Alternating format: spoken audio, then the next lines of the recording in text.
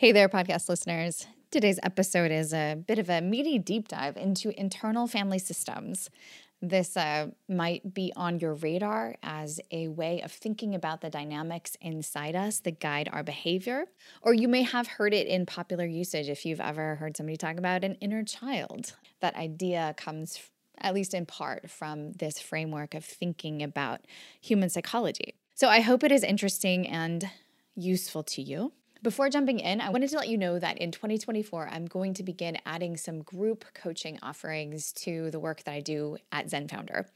And I'm doing this because I think the interactions between entrepreneurs can be so incredibly helpful to us as individuals. Sometimes people see things, observe things, have experiences with things that can save us a tremendous amount of time and energy. And so if you're looking for a bit of a mastermind about your mindset, or if you would like to think together alongside really smart, kind other people about how you show up in your life, how you show up in your business, I will suggest this to you. It's a bit of a more affordable option than working with me one-on-one, and I am lucky enough to be in the position to really be able to curate some amazing groups because, frankly, I only work with awesome people. So if that is of interest to you, reach out to me. You can do that through the Zen Founder site, and I would love to talk to you more about it. One other reminder, this content is also available on YouTube. And those who've been following the podcast know that I've been doing a bit of an experiment with YouTube this year. And it's going okay, not awesome, okay. So if you consume content on YouTube, if it is like a thing you pay attention to, it would be awesome if you would hit subscribe and, I don't know, drop a comment or two here and there. As you know, that helps with the algorithm and all of the elements that make the YouTube machine run. So would appreciate you doing that, and I thank you in advance for it. Without further ado, let's do a bit of a deep dive into internal family systems.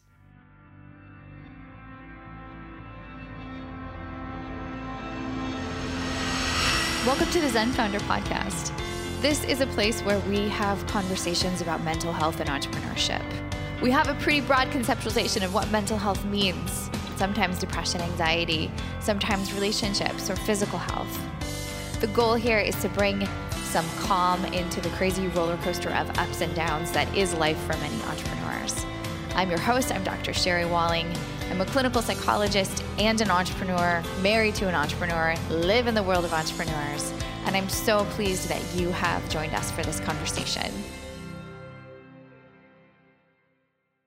Do you ever have the experience of feeling like you're acting like a child, even though you're a fully functional, responsible grown-up and you run a business and have a family and do all the things? But do you ever feel like something happens and your reaction just sets you back to being 7 years old? And you're that kid on the playground again who has not been invited to play dodgeball, and you're alone and you're sad and you're angry, and those set of feelings and the frustration that go along with them happen. Except this time you're not 7, but you're 37 and you're sitting in a board meeting and a team of people want to do a different thing than you want to do and they don't like your idea and there's tension. But instead of feeling like the accomplished 37-year-old entrepreneur that you are, you get thrown back in time. So this happens a lot, actually, and there's a whole system of therapy that is really focused on how different parts of ourselves, different eras of our life, get sort of internalized into our whole self.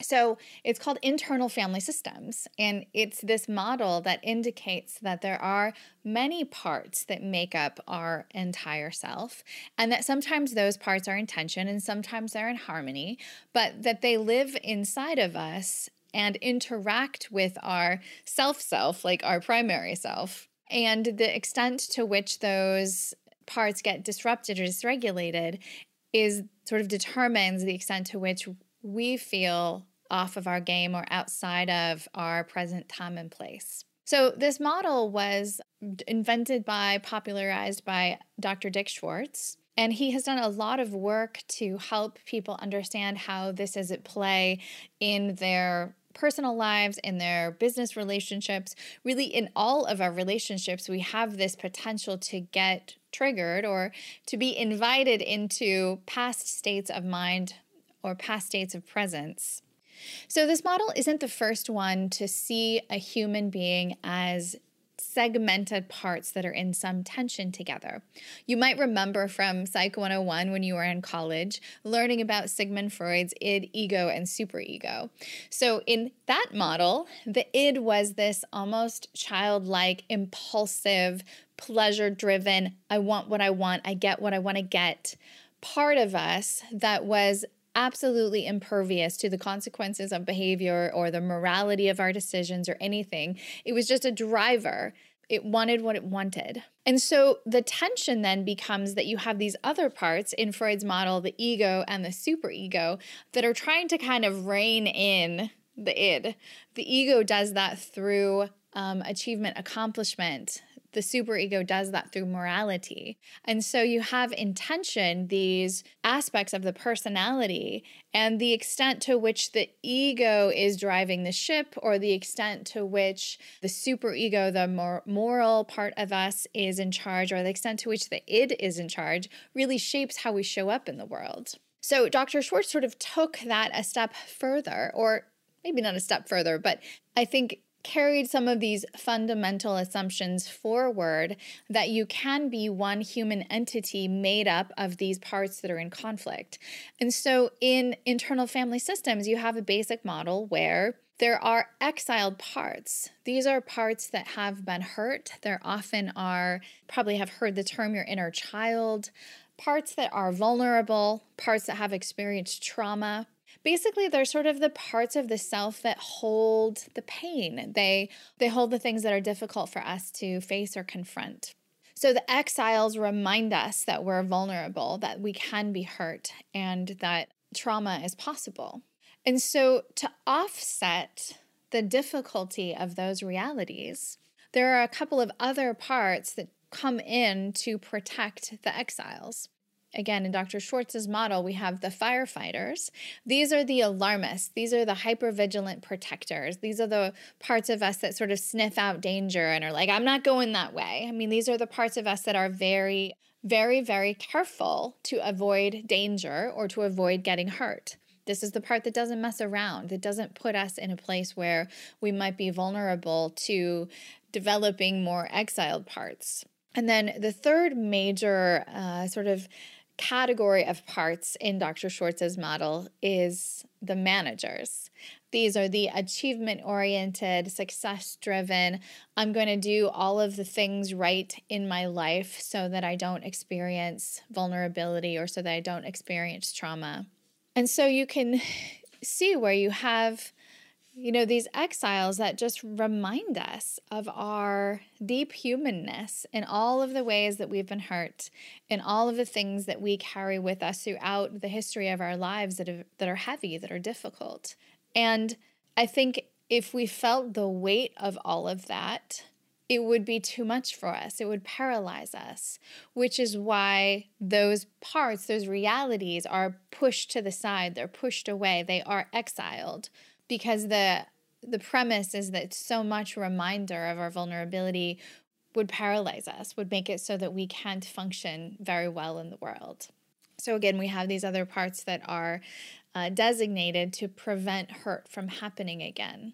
In Dr. Schwartz's model, though, there's also a self, like the self that's present in this time and place, the self that has gone through the different developmental tasks and has, started the business, made the family, the self that is the adult in real time, in real life.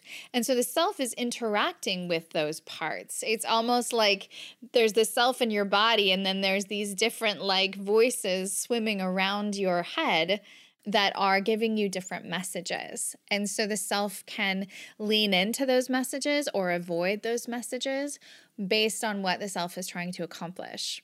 One of the ways that this can show up in real life is, here's an example. I've been working with an entrepreneur whose business really, really suffered during COVID. She had to fire all her employees and just shut it down right away. It was really, really traumatic for her. It felt like a failure and had significant consequences both to her life and for lots of people's lives. And in a way, it feels like she hasn't quite recovered from that. So she came to work with me, and in our conversation, it became clear that she had this early life story, this child self that was really, really eager to please and felt like it was really important that she be successful and believed that if she wasn't successful, then she wouldn't be loved. And we come to learn that this woman had a family story where there was a lot of trauma, and she had siblings that struggled with addiction and abuse and really had a difficult time. And so her child self became quite organized around, I have to be successful so I'm not like them, so I don't cause heartache and heartbreak to my parents, so I don't get lost, so I'm not in pain. The path out of pain becomes achievement. So the child self is hurt and scared, and then you see this manager self begin to take form that says the way to not be hurt and scared is to be successful. So as she's going up about her life, she's been very, very successful, as many entrepreneurs are. She's figured out how to work the system, made a lot of money, blah, blah, blah. But then she encountered this obstacle that was outside of her control that she couldn't success around.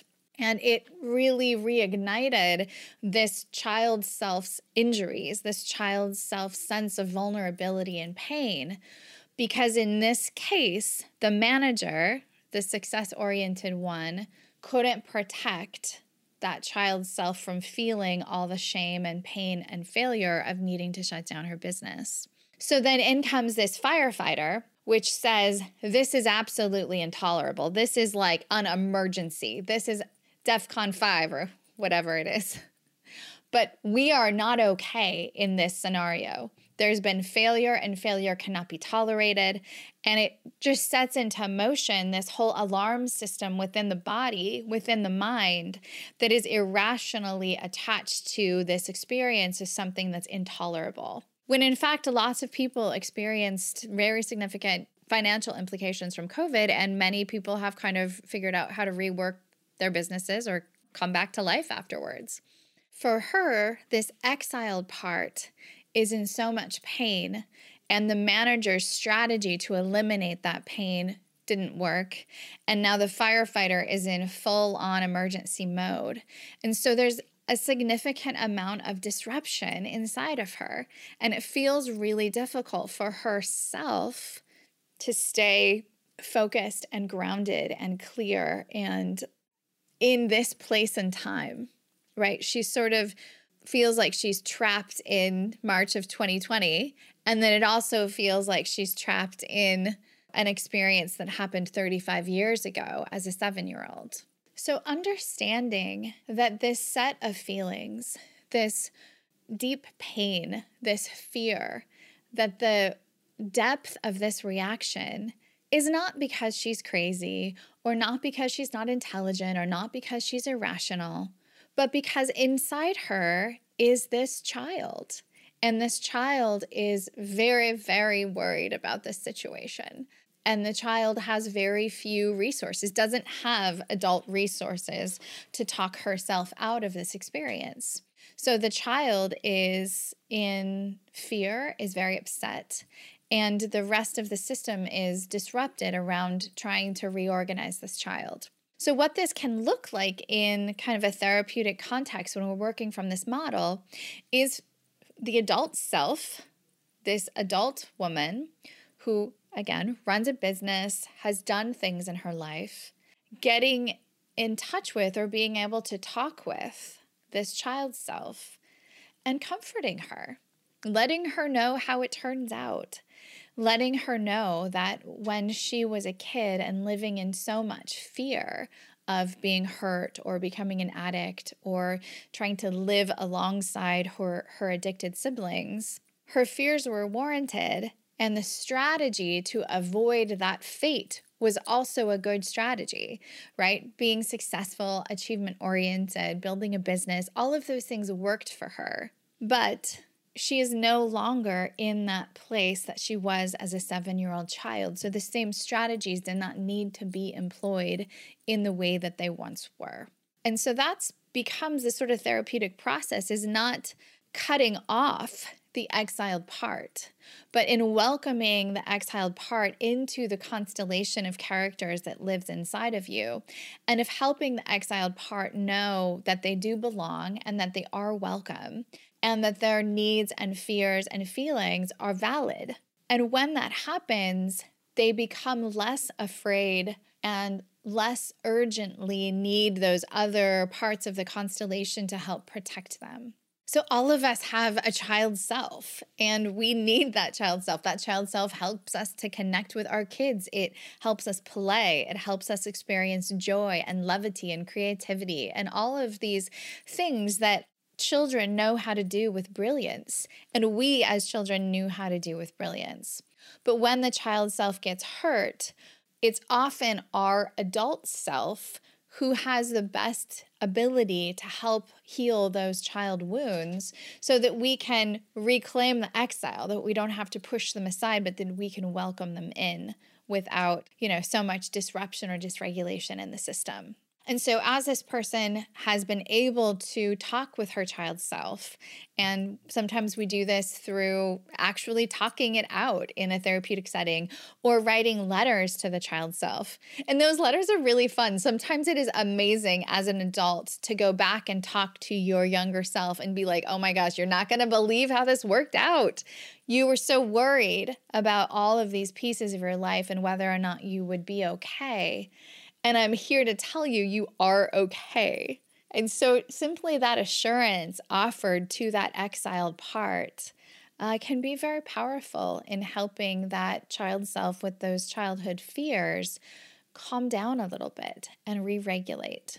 And when that child self is no longer screaming, figuratively, then often the other parts of the self ease in their urgency. They ease in their sense of emergency in the case of the firefighter, or they ease in their sense of control, hyper-functioning management in the case of the manager. So an internal family system that is in some harmony acknowledges vulnerability and acknowledges strategies that help protect against vulnerability, but also is grounded in this place and time and is not easily kind of body snatched to the past or to past strategies that were meant to be protective but are maybe no longer helpful. So whether or not you sign on for an interest in the whole theory, I think this sense of understanding us as having different parts is really helpful, right? It acknowledges that there can be a part of you that feels something, but that doesn't have to be all of you, or you don't have to fully own or attach to that. It also can acknowledge that at different times in our life, throughout the course of our development, certain experiences have been imprinted on us in such a way that that imprint becomes an introject. It gets sort of downloaded as a part that we then carry forward. And, that maybe happened at age 7 or age 15 or age 22. But these key moments in our lives when we sort of recognize, oh, this has shaped me forever. And I now carry that part of me with me, even though that part of me existed mostly in the past. So it gets a little bit complicated, but I think a lot of my entrepreneur clients have found it to be really helpful because of the language around inner child, getting in touch with your inner child, helping that inner child to feel safe and secure and less like an exile, but as a part of the self that is welcome and has a place in the story. So if this is an interesting sort of point of discussion for you, IFS has a wonderful website. They have lots of resources. There's lots of books around this topic. Like I said, it's been pretty popular. It's trending, I guess. But I find it to be really useful in my work with entrepreneur clients because especially entrepreneurs, our child selves are big drivers and motivators for what we create in the world. And the managers are big, important sort of characters in terms of the desired structure to help us to be successful. So understanding those motives, how they play out, can be really important, especially when difficult things happen and we feel lost or stuck in how to make our way through. So if this is interesting, feel free to reach out to my team and I. We do this work all the time, especially with high-functioning, high-performing entrepreneur types. And we'd be happy to have a conversation with you about whether we can help support you in the work that you're doing and who you're trying to be in your life. Thanks so much. Thanks for listening. We'll be back in 2 weeks with a new episode of the podcast. In the meantime, feel free to check out zenfounder.com for lots of resources about the kinds of conversations that we have on the podcast. You can get information about working with me, about maybe joining a Zen tribe. It's sort of like a mental health boot camp for entrepreneurs. We also have lots of content on our blog, links to resources in our courses and books for sale. So check us out there, and we hope to provide anything and everything that you might need to make the entrepreneurial life a little bit easier.